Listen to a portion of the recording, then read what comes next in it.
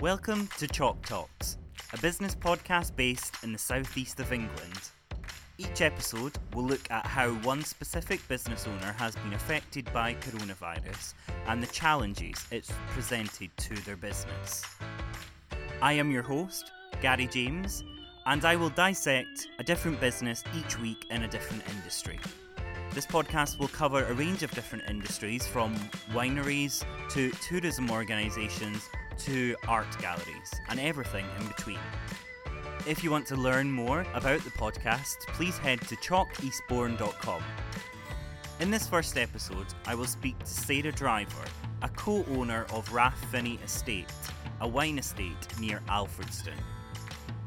Welcome to Chalk Talks, Episode 1. Sarah and her husband Mark lived in London and worked in the city. At age 46, in October of 2009, Mark came home from work and announced to his wife that he was going to retire by Christmas. Mark wanted to stop working after getting up at 5 a.m. for 25 years, and, understandably, he wanted a break. After retiring, whilst helping out one of their children to apply to higher education, Mark noticed a course on viticulture at Plumpton College. He had always been interested in wine, and after research, he found that England was actually making some of the best sparkling wine in the world. Mark enrolled on the 2-year viticulture course, and in the first year, a piece of land came up for sale in Alfredston. Both Sarah and Mark knew the village very well, and so they decided to buy the land as Mark had started his course. Rathfinny was born out of this adventure, and at the very beginning, Sarah was never going to be involved in the business. She got involved in the business initially for 2 days a week. Rathfinny make Sussex sparkling wine. And I asked Sarah back in 2010, was the vision for the company to always make English sparkling wine? She said, absolutely, because what England is great for, and what Sussex in particular is fabulous, and we will say the best English sparkling wine comes from Sussex, is sparkling wine. So we make good still wine, but world class. We make in England, we make some of the best sparkling wine in the world. And then I was intrigued, so I asked Sarah why Sussex is such a good location to produce sparkling wine. She said, essentially, a lot of it relates to climate change. So what a lot of people don't realise is that we are 80 to 100 miles north of the Champagne region. And we share the same band of soil, the chalk, comes across the channel, and you can see it very distinctly along the south coast. Chalk is the perfect medium to grow sparkling wine grapes. And what we have benefited from is the change in temperature. So you need your grapes to hang on the vines for a long time to get all the flavours. And because of rising temperatures in Champagne, where they used to harvest at the end of September, last year they started harvesting in August. Now, we don't harvest until actually into October. So it's the soil, it's the climate. For Rathfinny, we have a perfect site because we're on a south-facing slope, close to the sea. So we get lots of sunshine. As I'm preaching to the converted, as you know, living in the south, we get lots of sunshine. We don't suffer from frost. As Sarah just mentioned, what I find fascinating about chalk is that it's like a sponge. It can hold water, and that is really important for wine production. There's not been a lot of rain recently, but due to heavy wet weather in April, there is a large fund of water underneath which slowly feeds the vines over time through the chalk so it doesn't dry out. That's actually one of the things I love about doing this podcast. I get to learn new things. I was intrigued to learn more about English sparkling wine and how it's different from other sparkling wines from different countries. Champagne, an English sparkling wine, is made in a similar traditional process. They firstly make a still wine, and then they have a second fermentation which gives it the bubbles. Rathfinny age their wine for 2 to 3 years, which is where you get the wonderful bubbles and the wonderful flavours from. I then asked about the cheaper sparkling wine product that I know about, Prosecco from Italy. Sarah explained to me that Prosecco is made in a very different way. Instead of being made in bottles, it's made in a tank and doesn't have to age so long. It's also usually sweeter than champagne or Sussex sparkling wine. Rathfunny did their first plantings in 2012, and so the first release from their first harvest was not till 2018. In that first year, they only had 5,500 bottles of their Blanc de Blanc and 5,500 bottles of their Rosé. Sarah is actually very open about her education in wine and how she had to learn what the different things mean. She explains. I'll be very honest, I was not a wine buff and I'm not the wine expert. That is much more Mark and the other side of the business. I did not know what a Blanc de Blanc was. And a Blanc de Blanc is white wine made from white grapes, made from Chardonnay. I'm just the sort of person who I'm not afraid to ask questions in the sense of if I don't know something, I will ask. And I think that the wine world, I was quite scared of going into the wine world, particularly sparkling wine, because I thought, it's going to be very sort of up itself. But it's actually a lovely world to work in with lovely, lovely people who are all very passionate about what they do. So I didn't know the differences, and I think it's really important for people to ask and for us to tell them.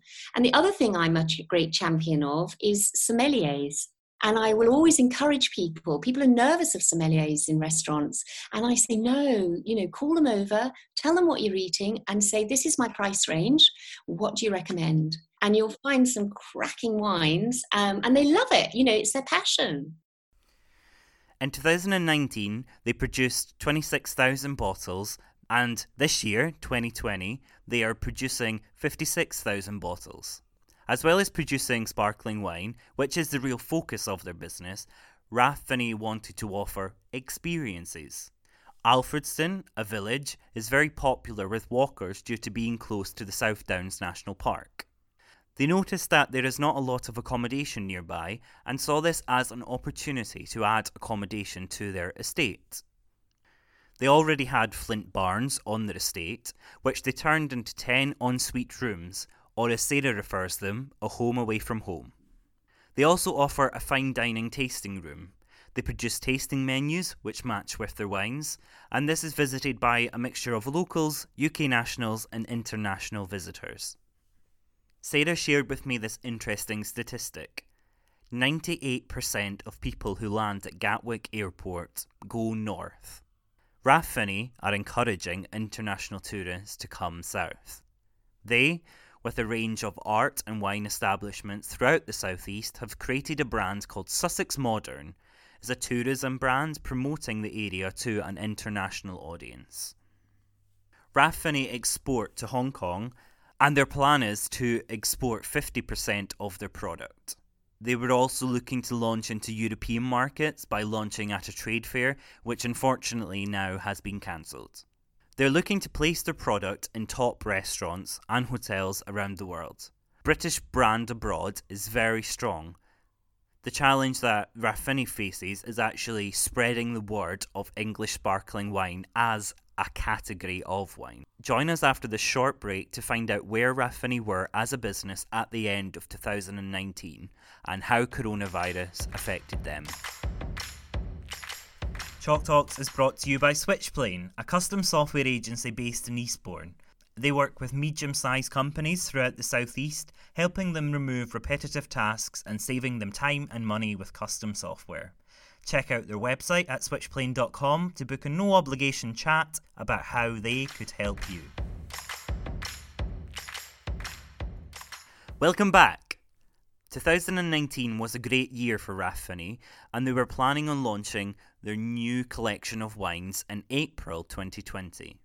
Their tasting rooms had been open for around 18 months and growing in popularity.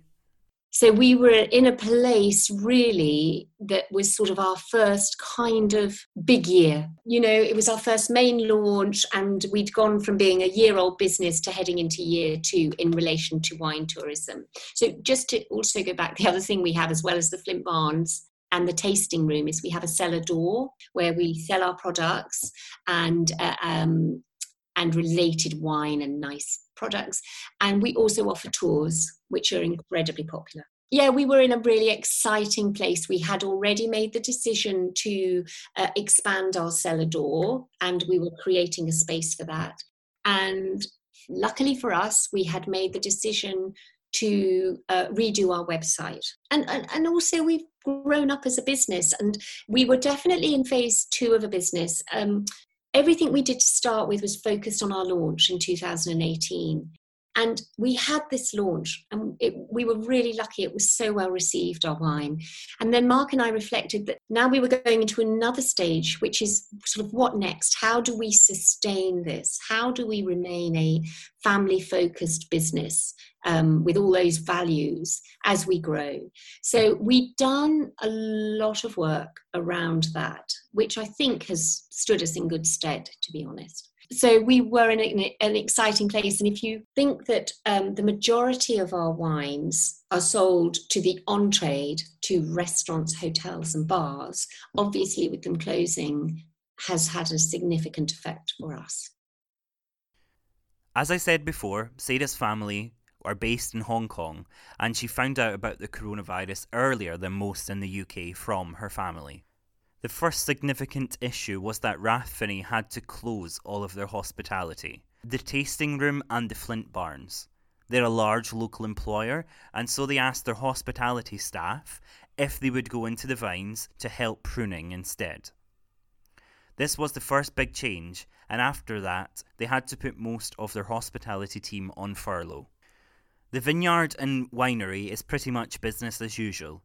The biggest problem they faced was that their distributors could not sell their product to trade, and their customers were not open. I asked Sarah how she decided to combat this large stop in sales. She said, So I actually think, and I've said to the team, that I think they should be proud, because I feel that we had a pretty robust response. Everybody went back to their budget and everybody literally line by line went through it, saying, what do we need to spend? Where can we save? Where can we delay? That was our starting point. And then we just worked through scenarios constantly. What can we do? What can we do? And in some ways, and I think this is a theme I'm hearing from people, that they are making changes that actually will be good as a result. You know, we'll look back and say, so having started our website development, we then thought, we've got to get an online presence. We did not have an online presence and probably would have at some point. I rang the company that are doing our website for us. And I just said, look, I need your help here, because we launch in 6 weeks and we've got to get this sorted. And he said, we can do that, Sarah. Rathfinny decided to focus on investing on their website and to have the ability to sell to their customers directly online. Customers who had booked weddings, tours, dining experiences and stays, for the most part, have been incredibly understanding and left their deposits with the company and rescheduled a lot of dates. Selling to consumers online was always in the plan for Rathfinny, but has now come earlier due to COVID-19. The reason why they didn't go to this route first of all was due to the actual size of their operation. At the start, they did not have a large number of bottles to sell. I asked Sarah what the focus of 2020 looks like now for the business. So what does the rest of 2020 look like for us? We are really hoping that the social distancing rule changes to become more in line with world expectation, the world guidance, because that will allow restaurants and bars to open and, that will be a route to market. So we're really hoping that happens. We're really hoping for some clear guidance from the government. Keep talking about the 4th of July. So what we're working towards now is we're going to be selling amazing picnics that you can pre-order and come up and have. And hopefully when we get the guidance, people can bring their blankets and sit in the vineyard, but they may also be able to sit on the balcony or in social distance in the tasting room. We're going to have an amazing seafood kitchen serving lobster and fries and crayfish po' balls and fish and chips. So again, we're adapting. That's going to be takeaway. People can just turn up for that. So we've changed our offer, and for the moment, we will probably look to keep that offer in place over the summer until we have more guidance. We've changed our offer at the Flint Barns. We're going to be offering it for sole use because we think a lot of people are going to want staycations when they can be with their families. It's a fabulous venue to come to. And we're also doing a lot of work with off-trade. So we had relationships with good independent off-trade people, and we've expanded that. And so we're doing a lot of work with them. And we, as Mark was saying, we've sort of fast-forwarded different export markets. I love the idea of picnics, especially if more people stay at home this summer, and it's something that local people can enjoy. Another focus this year will be export markets, as every country is in a different life cycle of COVID-19.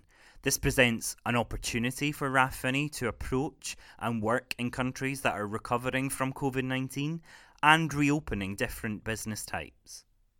Rathfinny as a business are a large local tourism attraction, so I asked Sarah what she believes the future of the tourism industry in Sussex looks like.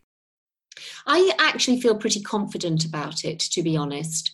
I think there's some good leadership. I know that I hear when Mark's working through Sussex Modern, where he's working with the councils, they're working with the National Park. There's really joined up thinking. I think it's South East is probably really lucky because we are near London. It will be one of the easier places, I think. I think once we're over this, I do feel pretty confident. I think we're a resilient county. I think we have a lot to offer. We've got just you talking about the digital people, I think we've got incredibly creative people. Go back to my hidden gem comment. I feel very confident, and I think people in Sussex are very proud of what we have, actually. Certainly, from the comments, so for a while in the business, we were doing free deliveries within 10 miles.